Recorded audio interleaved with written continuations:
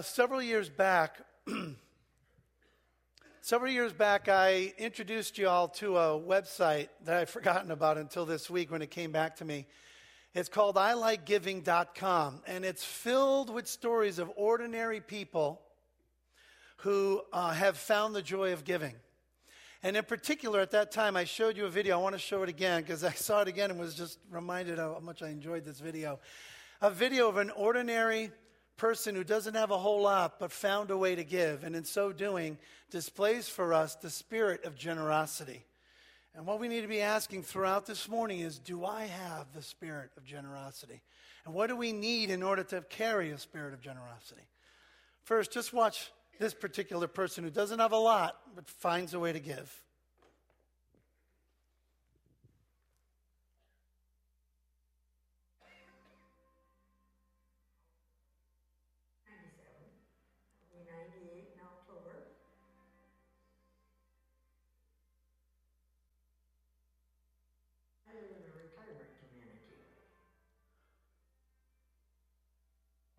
We used to have a bus here to take people to the grocery store twice a week, and they gave that bus up. I don't know why.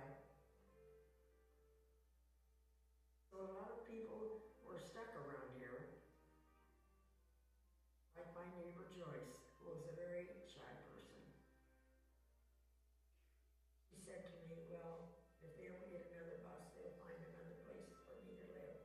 And she said, I just don't want to go anywhere else. I said, Joyce, I'll get you to the grocery store every week. And I lost my driver's license because somebody thought I was too old. They didn't have a mark against me at all. I was heartbroken at that. I really was. It made me feel old. It made me feel useless.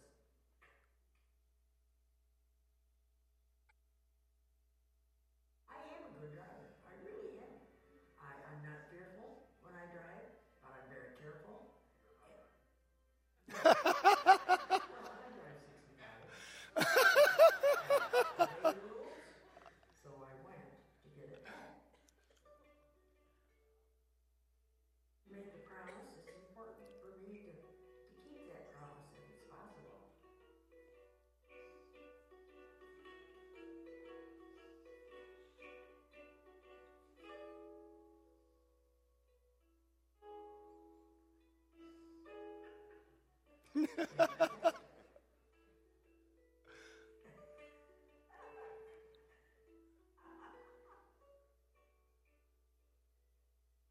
On the earth, I'm here.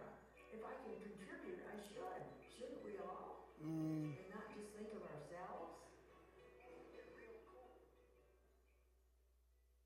Like I say, I don't have money to give, but I can give myself my time. Other people in the world who don't have anybody who cares about them. So that's the way I felt. For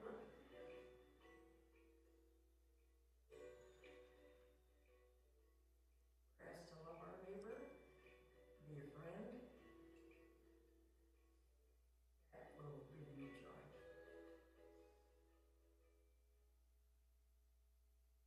I mean, I don't do this, so you think I'm great. I don't even think of that. My daughter says, Mother, you shouldn't do this, you shouldn't do that. And I'll say, well, okay. And like I say, I do it. I don't think it's dangerous, but,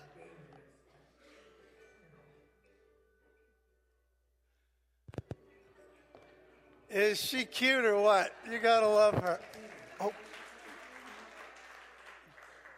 Oh yeah, she's just wondering how they're making this all work at the end there. What a sweet mom. Her daughter trying to get her to stop driving, right? I know if I'm probably hurting some of your causes this morning. I don't know.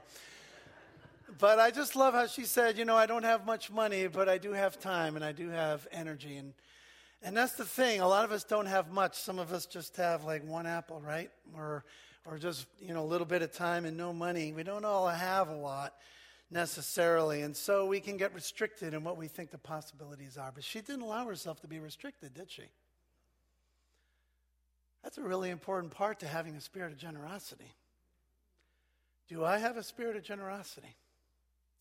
We are in the book of Mark. If you want to open up there, Mark chapter 6. We're in a sermon series called Jesus More Than Enough. Talk about resources. He doesn't have an issue with that. He has more than enough. The question is, do we understand how much he really has? Do we? We're picking up in Mark chapter 6, and we're going to be starting in verse 30. Now, if you recall, those of you who were here last week, we're coming back to Jesus and his disciples, because last week Mark took a little detour on us. We've been reading all about Jesus, and then all of a sudden, out of the blue, he kind of tells us this debauched story about King Herod throwing this massive, basically an orgy, and it's disgusting, in his palace, and Mark describes it for us. And it's with all the elite of the land, and it's just excess and gluttony and self-indulgence. And now, what a stark contrast. As we get back to Jesus and his disciples, we are going to see the reverse situation. As opposed to a palace, we're going to be in the desert. As opposed to the elite of the land, it's going to be the humble of the land. And opposed to a over-the-top gluttonous meal, it's going to be provision of what's necessary. Stark contrast where we've been last week and where we are this week. And as we look at it, as we go into the place where there appears to be little, we're going to find there's actually much more than meets the eye. So let's go there. Mark chapter 6, we're starting in verse 30. The apostles gathered around Jesus, and they reported to him all they'd done and taught. And then, because so many people were coming and going that they didn't even have a chance to eat, he said to them, "Come with me by yourselves to a quiet place and get some rest."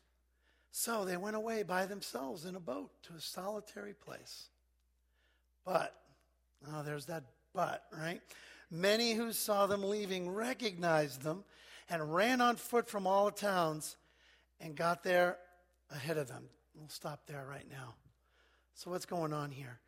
If you remember now, 2 weeks ago, Jesus had sent his 12 disciples out on a preaching, healing, exorcism of demons tour of Galilee. And they went all throughout Galilee in pairs of 2. And it appears that people are recognizing them in verse 33, which means even the disciples now have become famous. It's not only Jesus, it's those guys who went around exorcising demons and doing miracles. So they had a successful trip, and we see here in verse 30 that when they get back to Jesus, maybe they got around a campfire or something, but they start sharing all that God did.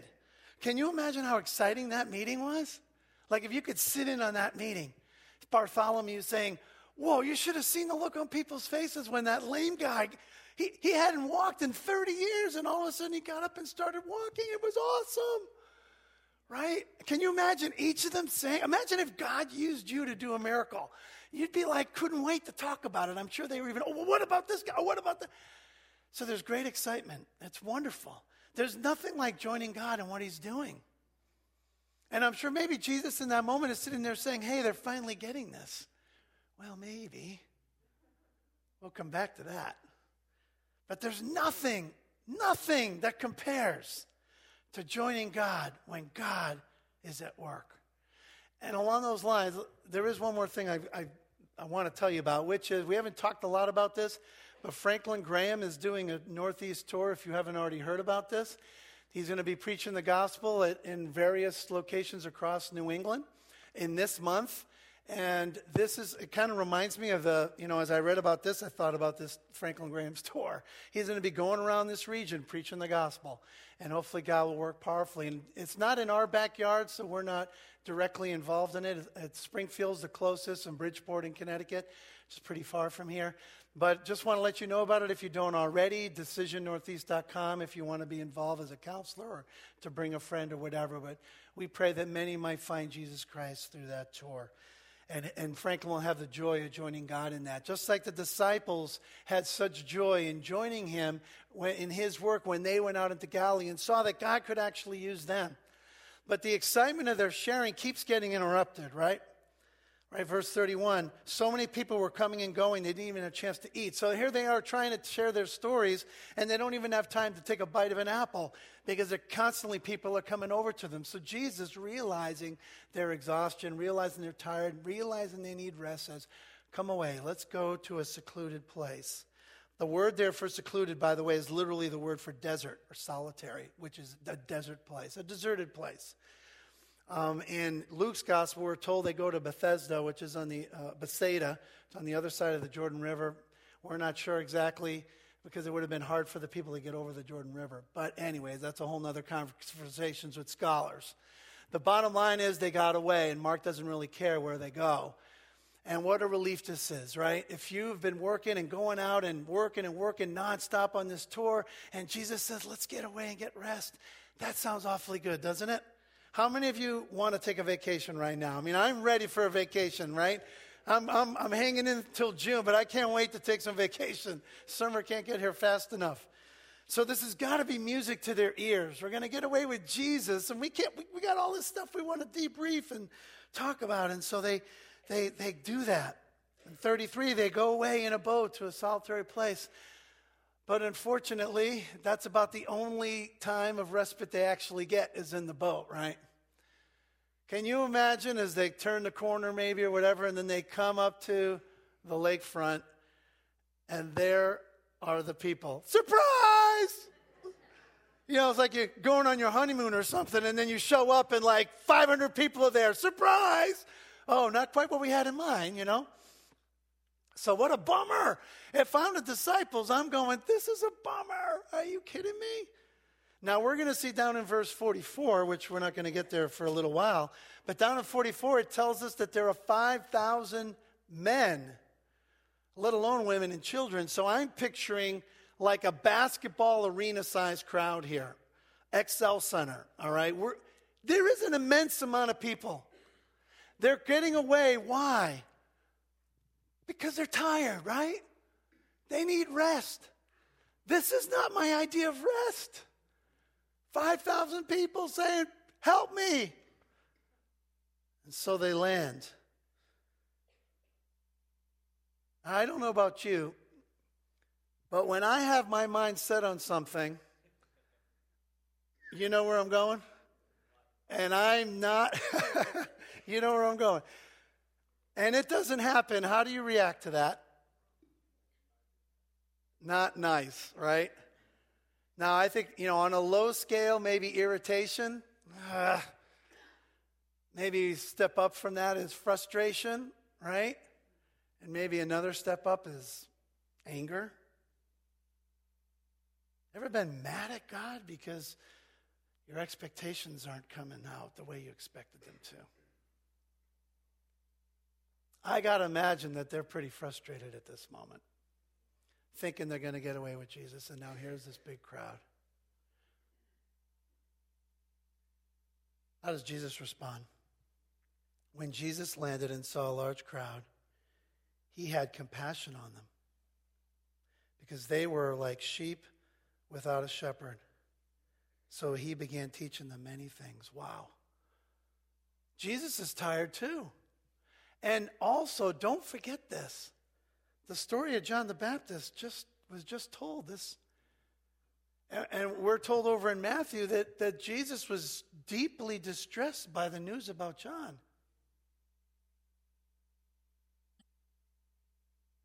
He'd like some rest too. But he sees the need and he meets it. It's a very powerful thing. So my first point this morning is just simply that. Jesus meets the needs. He meets the needs compassionately. The scripture says he had compassion. The word for compassion is feeling deeply in your gut. It's a very graphic word. But really, compassion is the idea of seeing someone suffering and caring about it and joining in with it. And that's what Jesus does here. And he joins in because he says they are sheep without a shepherd. That's a very loaded phrase in the Old Testament. There's many places where it shows up. One example is Moses. When he was about ready to die, Moses says this to the Lord. He says, "May the Lord, the God who gives breath to all things, appoint someone over this community to go out and come in before them, one who will lead them out and bring them in, so the Lord's people will not be like sheep without a shepherd." That's the first occurrence. It occurs several more times throughout the Old Testament. And it's in this regard, it's Moses saying, my people need a leader. They need someone to lead them. But it's more than that in the Old Testament. N.T. Wright, the theologian, brings out this. He says, sheep without a shepherd is a regular biblical way of describing the people of Israel when they have no leader or no king. That's how it's used in the prophets. That would be what would trigger people's minds when they hear the phrase, sheep without a shepherd. So Mark's readers are hearing that. That's a trigger to them. Once again, never read a passage of Scripture just by itself. Look at the context. Where did we just come from? What was the story before? King Herod. He's not, and I told you last week, he's not really a king. He just calls himself king. He's not really a king. And so now you've got sheep without a shepherd, and Jesus is going to step up and be the shepherd. What's he saying? Here's the true king. Herod is a pretender king. Jesus is the true king. And here he is meeting his people where? In a palace? Where? In the desert. Does that sound familiar with the Old Testament? That's where God meets his people. That's where God shows forth his power. The desert, there's so much symbolism in what's going on here. You can't miss it. Mark is making clear who the real king of the Jews is, and it's Jesus. Matter of fact, in John chapter 6, when the same story is told, by the way, this miracle is the only one told in all four Gospels. That's how important it is. And it's important not only for the lesson it teaches, which we're going to get to, but for the symbolism of the whole thing. It's like Israel in the desert, and here's their true king, Jesus.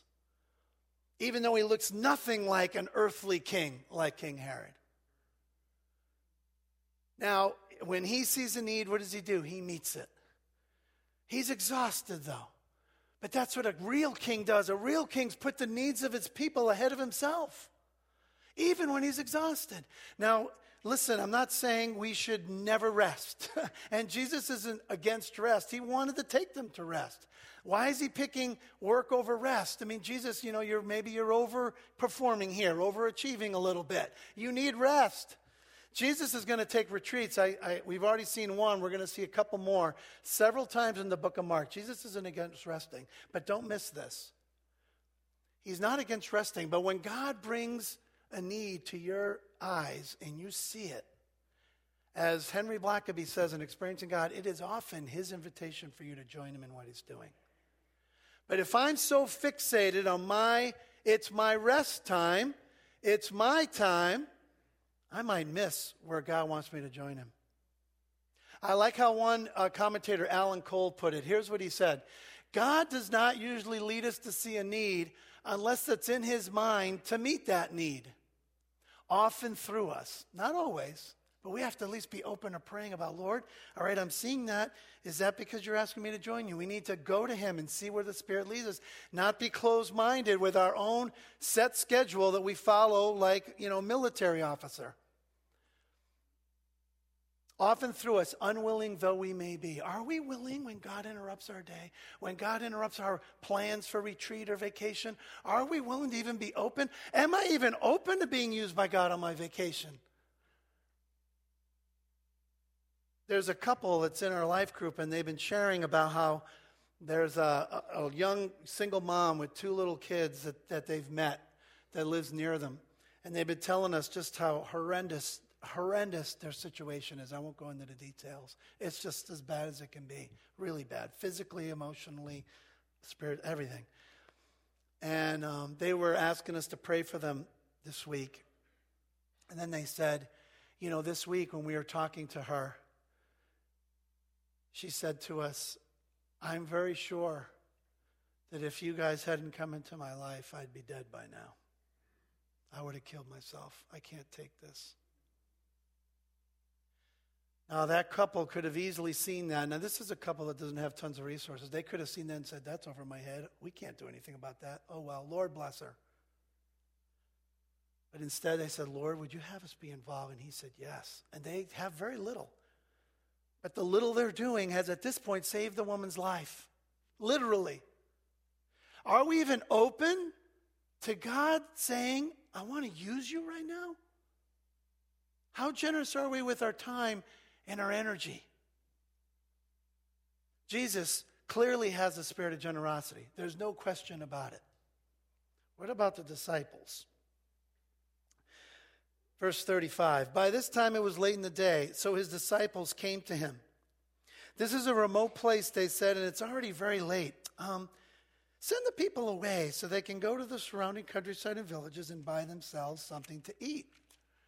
Okay, so actually this is a reasonable thing to say, right? There's a lot of stuff here that's true. It is late in the day.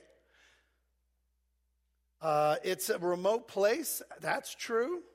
It's true the people don't have anything and they're hungry by now. They've been there for a long part of the day. And it's true that the villages are far away. So if they're going to eat, they need to get going. All those things are true. So this is a reasonable and prudent request. It's also true that the disciples are exhausted and hungry. And maybe at the end of their compassion rope. Right? Send them away, Lord. They need help. So what does Jesus do? That's a good suggestion. That's reasonable and prudent. Yes, let's send them away. Verse 37. But he answered, you give them something to eat. Now, just stop right there. I want you to see yourself sitting in the Excel Center. How many of you have ever been in the Excel Center or the Boston Garden or Madison Square Garden or anything like that? Imagine someone saying, feed everyone in this building right now. A little overwhelming? Not only that, but in the Greek, the first word in verse 37 is humes. Humes is the plural you.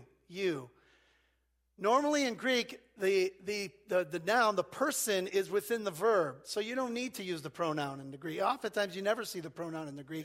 You just look at the verb and it tells you right away, is it plural, first person, singular person? But here you've got an unnecessary pronoun, not necessary. Why do you think that Mark writes it that way? Why is it written that way? To emphasize what? You feed them. Now in John chapter 6, verse 6, we're told that Jesus did this to test them. Remember I said to you earlier, hey, maybe they've gotten it by now? Well, we're going to find out if they've gotten it. So he says, you feed them. Now look at their response.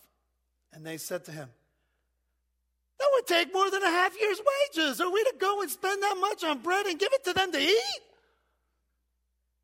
You know, there's something called speech act theory that I learned in seminary. And it's sort of a fairly new interpretation model in the last 60 years. It was in 1961, a guy named James Barr came out with this. And his idea was that we often fail to interpret the scripture correctly because we try to do just a very scientific, almost enlightenment-oriented word by word, and we think if we do word by word, that's accurate. But when we communicate with somebody, what you say is not necessarily what you mean, right? And the way you say it, the act of the speech itself can speak as much about what you're saying as the words themselves. For instance, if I say to Leah, hey, the house is yellow, she'll be like, okay. But if I say, the house is yellow? Those two sentences, same words on paper, do they mean the same thing? The first one means what? The house is yellow. The fact. The second one, the house is yellow? I'm questioning. Totally different meaning. So unfortunately with Scripture, we can't see the disciples saying these things. So, but I just want to tell you, if it were me directing this as a movie, I would have them ask the first question, hey, Jesus, why don't we send the people away? And then when he says, you feed them, what are you kidding me? This is insane, right? Show their true colors. They're exhausted. I mean, I feel for these guys, right? My goodness, they've been pouring themselves out. Give them a break, Lord. Well, and once again, they're actually right on accurate. It would take more than a half year's wages. The literal there is 200 denarii. A denarius was 1 day's wage, so 200 days' wages over half a year's. Think about that. And they're probably right. It would take over tens and thousands of dollars to feed all these people, right? They don't have anything. They're fishermen. They haven't been fishing. They've been out walking around Galilee serving Jesus. They got no money in their pocket. And then are we to go and spend that much on bread? Is that wise? Is that good stewardship? I don't think so. And give it to them to just eat? Really? And then now here's another thing we don't think about very often. Where are they again? Tell me. They're in the desert. The largest village around the Sea of Galilee was Capernaum. And most scholars believe there was about 3,000 people in Capernaum. What does that mean? These villages all around there are all tiny. And each one of them had a food market. But because these are small villages, these are small food markets. Now, it's like everyone around the Galilean Sea has gathered here. So in order to feed all these people, logistically, all right, even if you had UPS and FedEx and whoever else you had to help you drive around, right? Think about just the logistical problem of just getting the food. Literally, you got to go to like every surrounding village.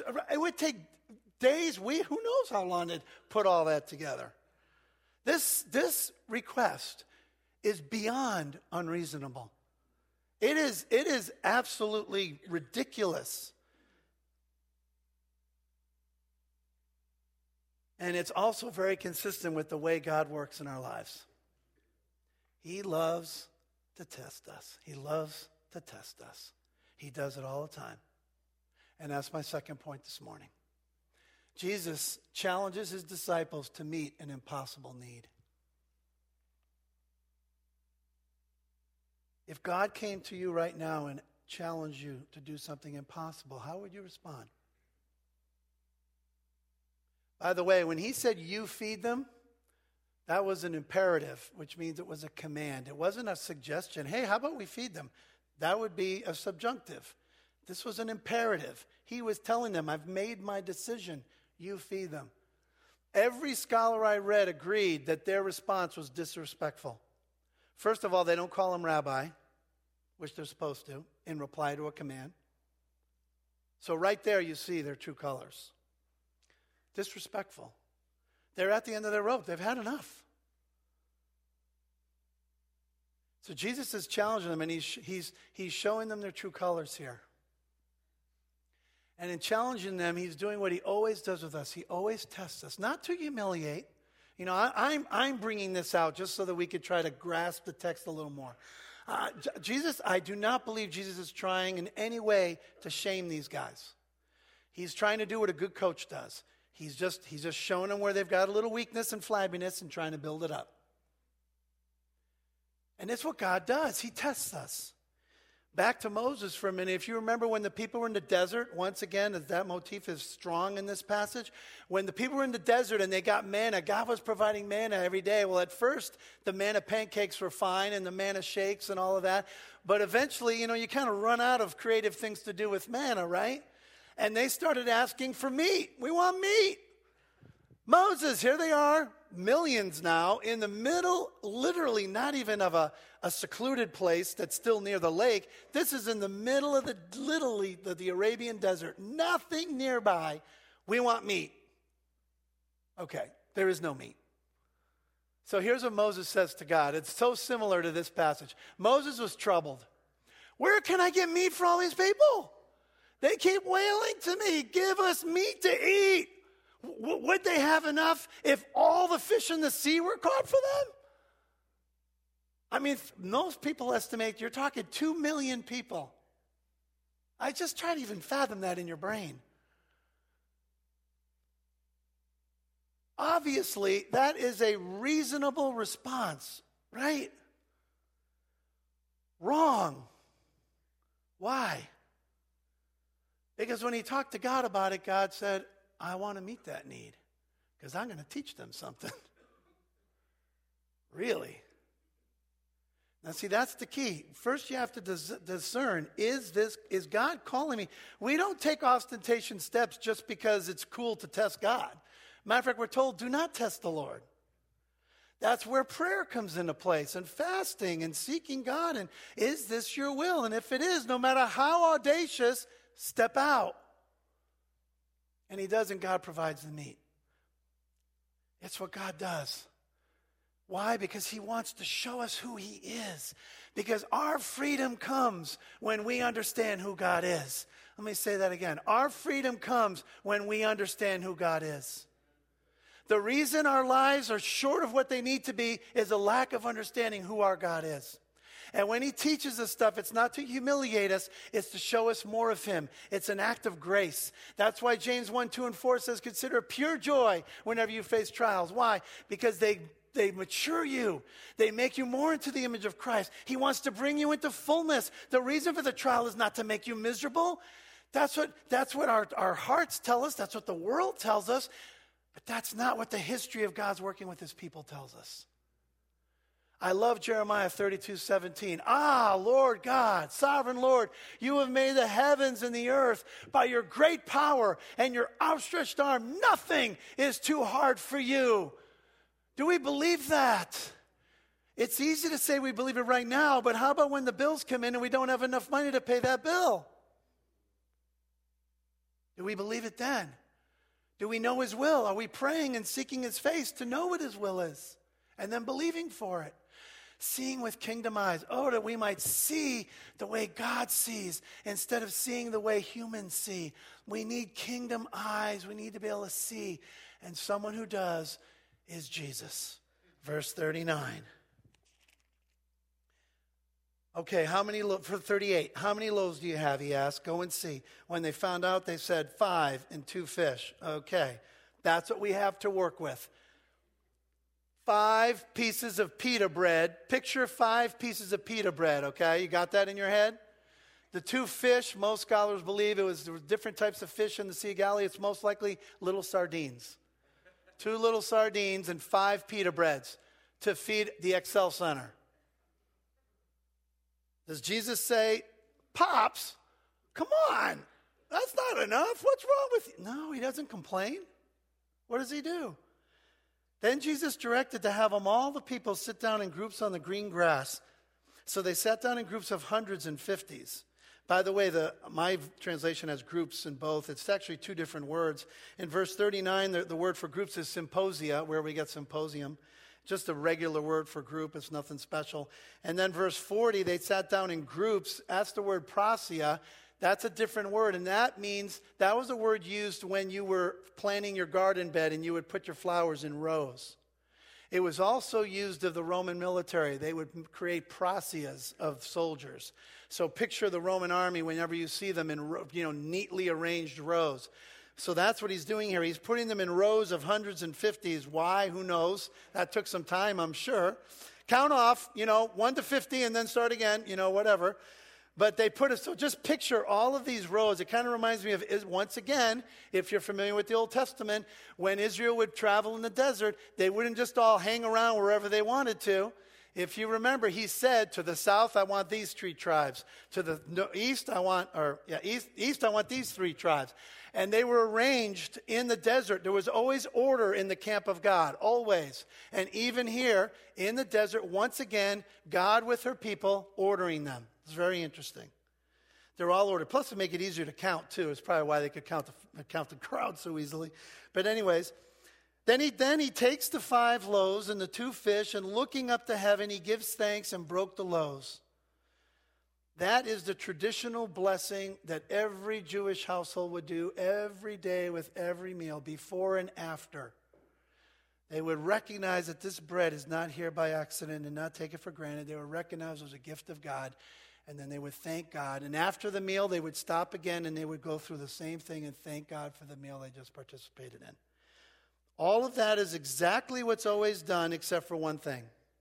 Only one thing's different from the way a Hebrew father would pray. He took the loaves and the fish, and he looked up to heaven. Hebrew fathers always looked at the bread. They looked at what they were breaking. They did not look at heaven. That stands out to a Jew. And what that tells us is Jesus' vision is different than our vision. we focus on what's in our hand and say, this is about as far as I can go. I can't go any further than what's in my hand, what I can do. What is Jesus' vision? The bounty of heaven. Even when there's barely nothing in his hands, he's aware of the abundance in his Father's house.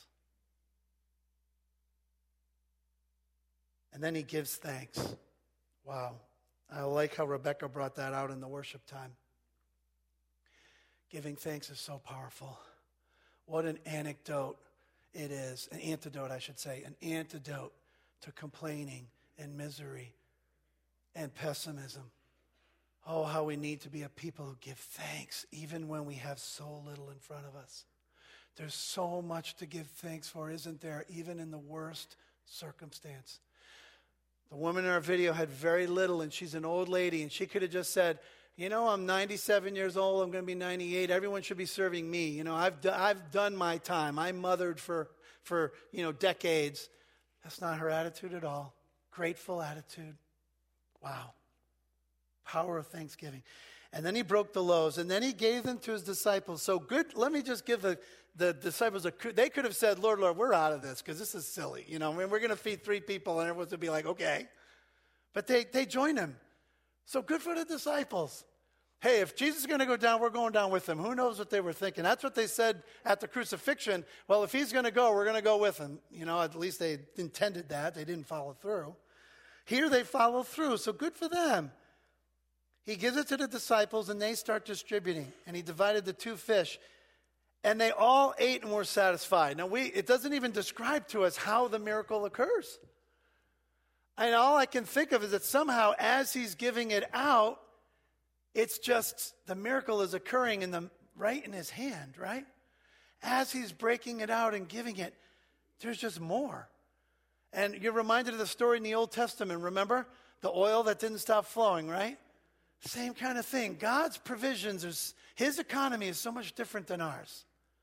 You give the first fruit, and then you trust that there's more where that came from. And so they keep giving. He keeps giving, and as soon as his hand is empty, it's full again. His hand's empty, full again. Hand empty, full again. Wow. It's just got to be amazing. And look at this. It says that everyone ate and were satisfied. Not only that, but the disciples picked up 12 basketfuls of broken pieces of bread and fish that was left over. Now, everyone carried this little basket on their back. It was for their daily bread, and so that's most likely what they're referring to. In other words, not only did he supply for all the people, but he supplied for the workers too. And the number of the men who had eaten was 5,000. Now, I want you to, as I kind of come to a wrap here, the word I want you to focus on is satisfied. They were satisfied. The word there for satisfied means complete. What did we see over in King Herod's palace? Excess, gluttony. There's no gluttony here. God provides what everyone needs. That's all he promises, right? We may want more than that, but that's what he promises, and that's what he meets. He satisfies, he completes. That idea of completion also speaks to me about what we've been studying for the last 5 months. Shalom. What he's doing in the desert, in a place of dust, is he's providing shalom. Shalom is restoration, it's completeness in every way. Notice that he taught them earlier in the path. When he first got there, he met their spiritual needs. But he doesn't leave there without meeting their physical need.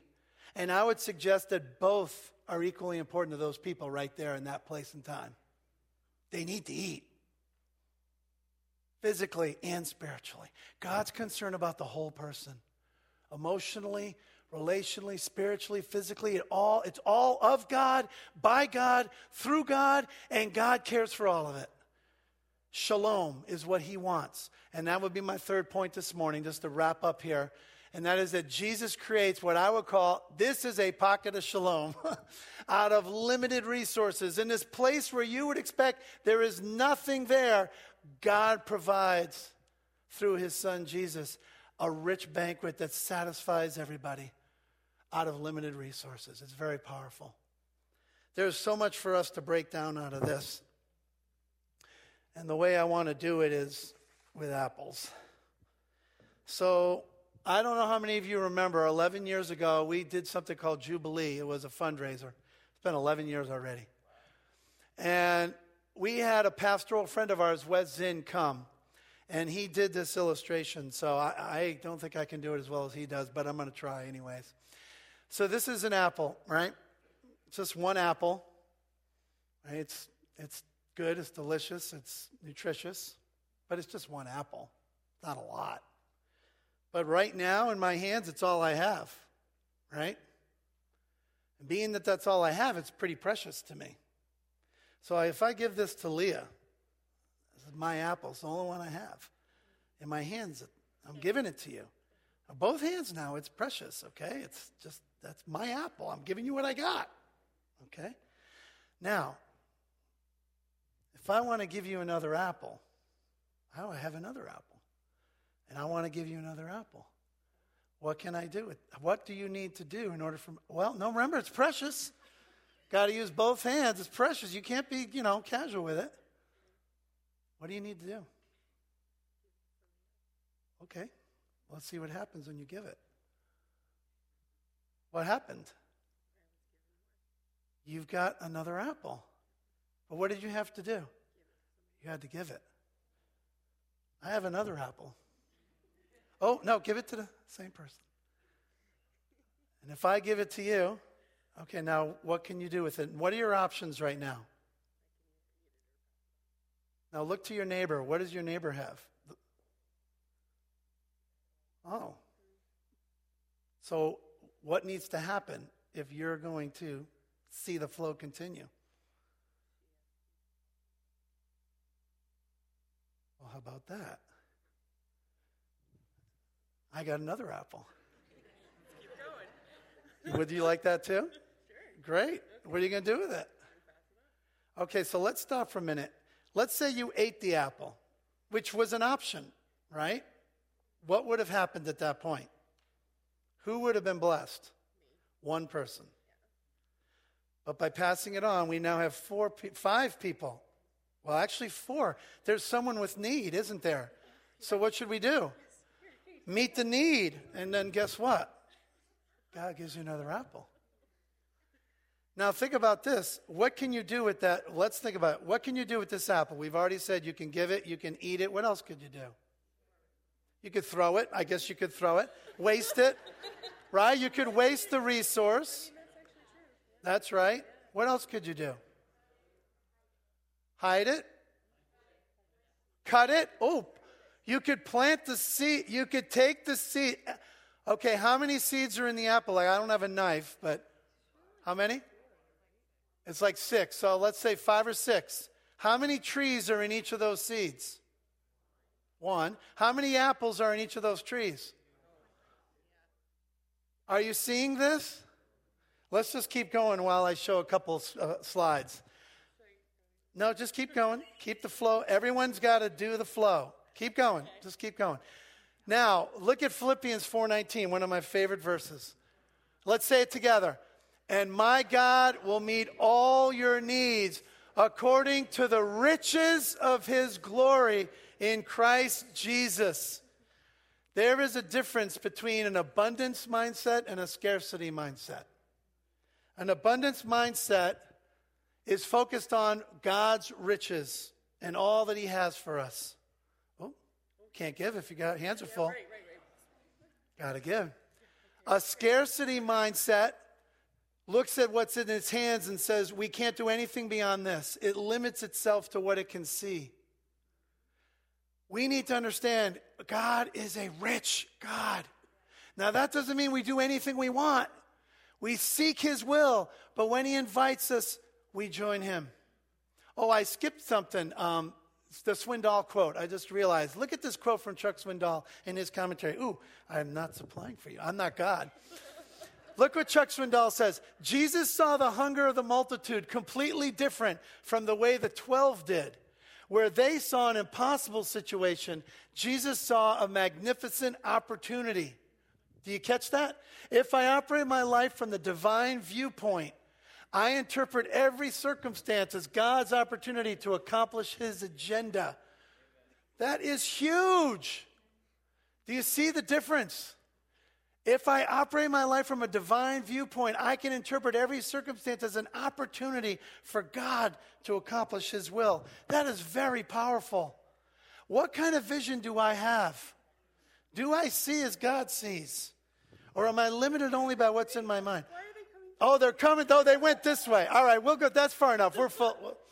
You get the point, right? You get the point. Let's go to that other slide you were at.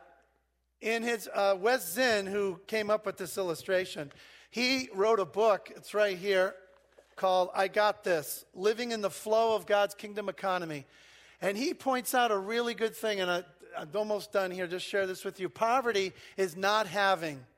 That's what poverty is, it's lacking. A spirit of poverty is a fear of not having. And I've shared with you over the years, I struggle with the spirit of poverty. Having grown up in poverty myself, I'm afraid of it. Prosperity is having. It's the opposite of poverty. It's having. A spirit of generosity, though, is different from prosperity. It's a desire that others have. Now, how does this all work? So there's a difference between poverty and a spirit of poverty. You can be someone who's poor and yet have a spirit of generosity. In the scripture, remember the old widow.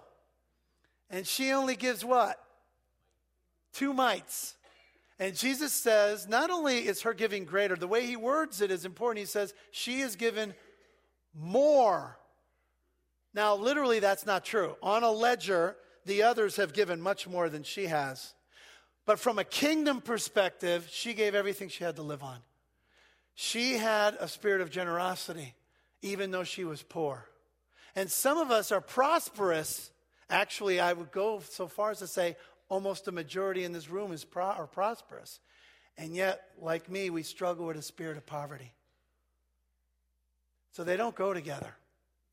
And what we want to do is learn to have a spirit of generosity. Wes says this later on in the book, and I love this quote. He says, a spirit of poverty has a central concern for oneself. It says, I need to have. I need to make sure that I'll always have. Boy, I identify with that. By contrast, a spirit of generosity has a central concern for others. I want them to have. Oh, Lord, give us your eyes. And notice the key. How come Leah kept giving? Why did you keep giving those apples?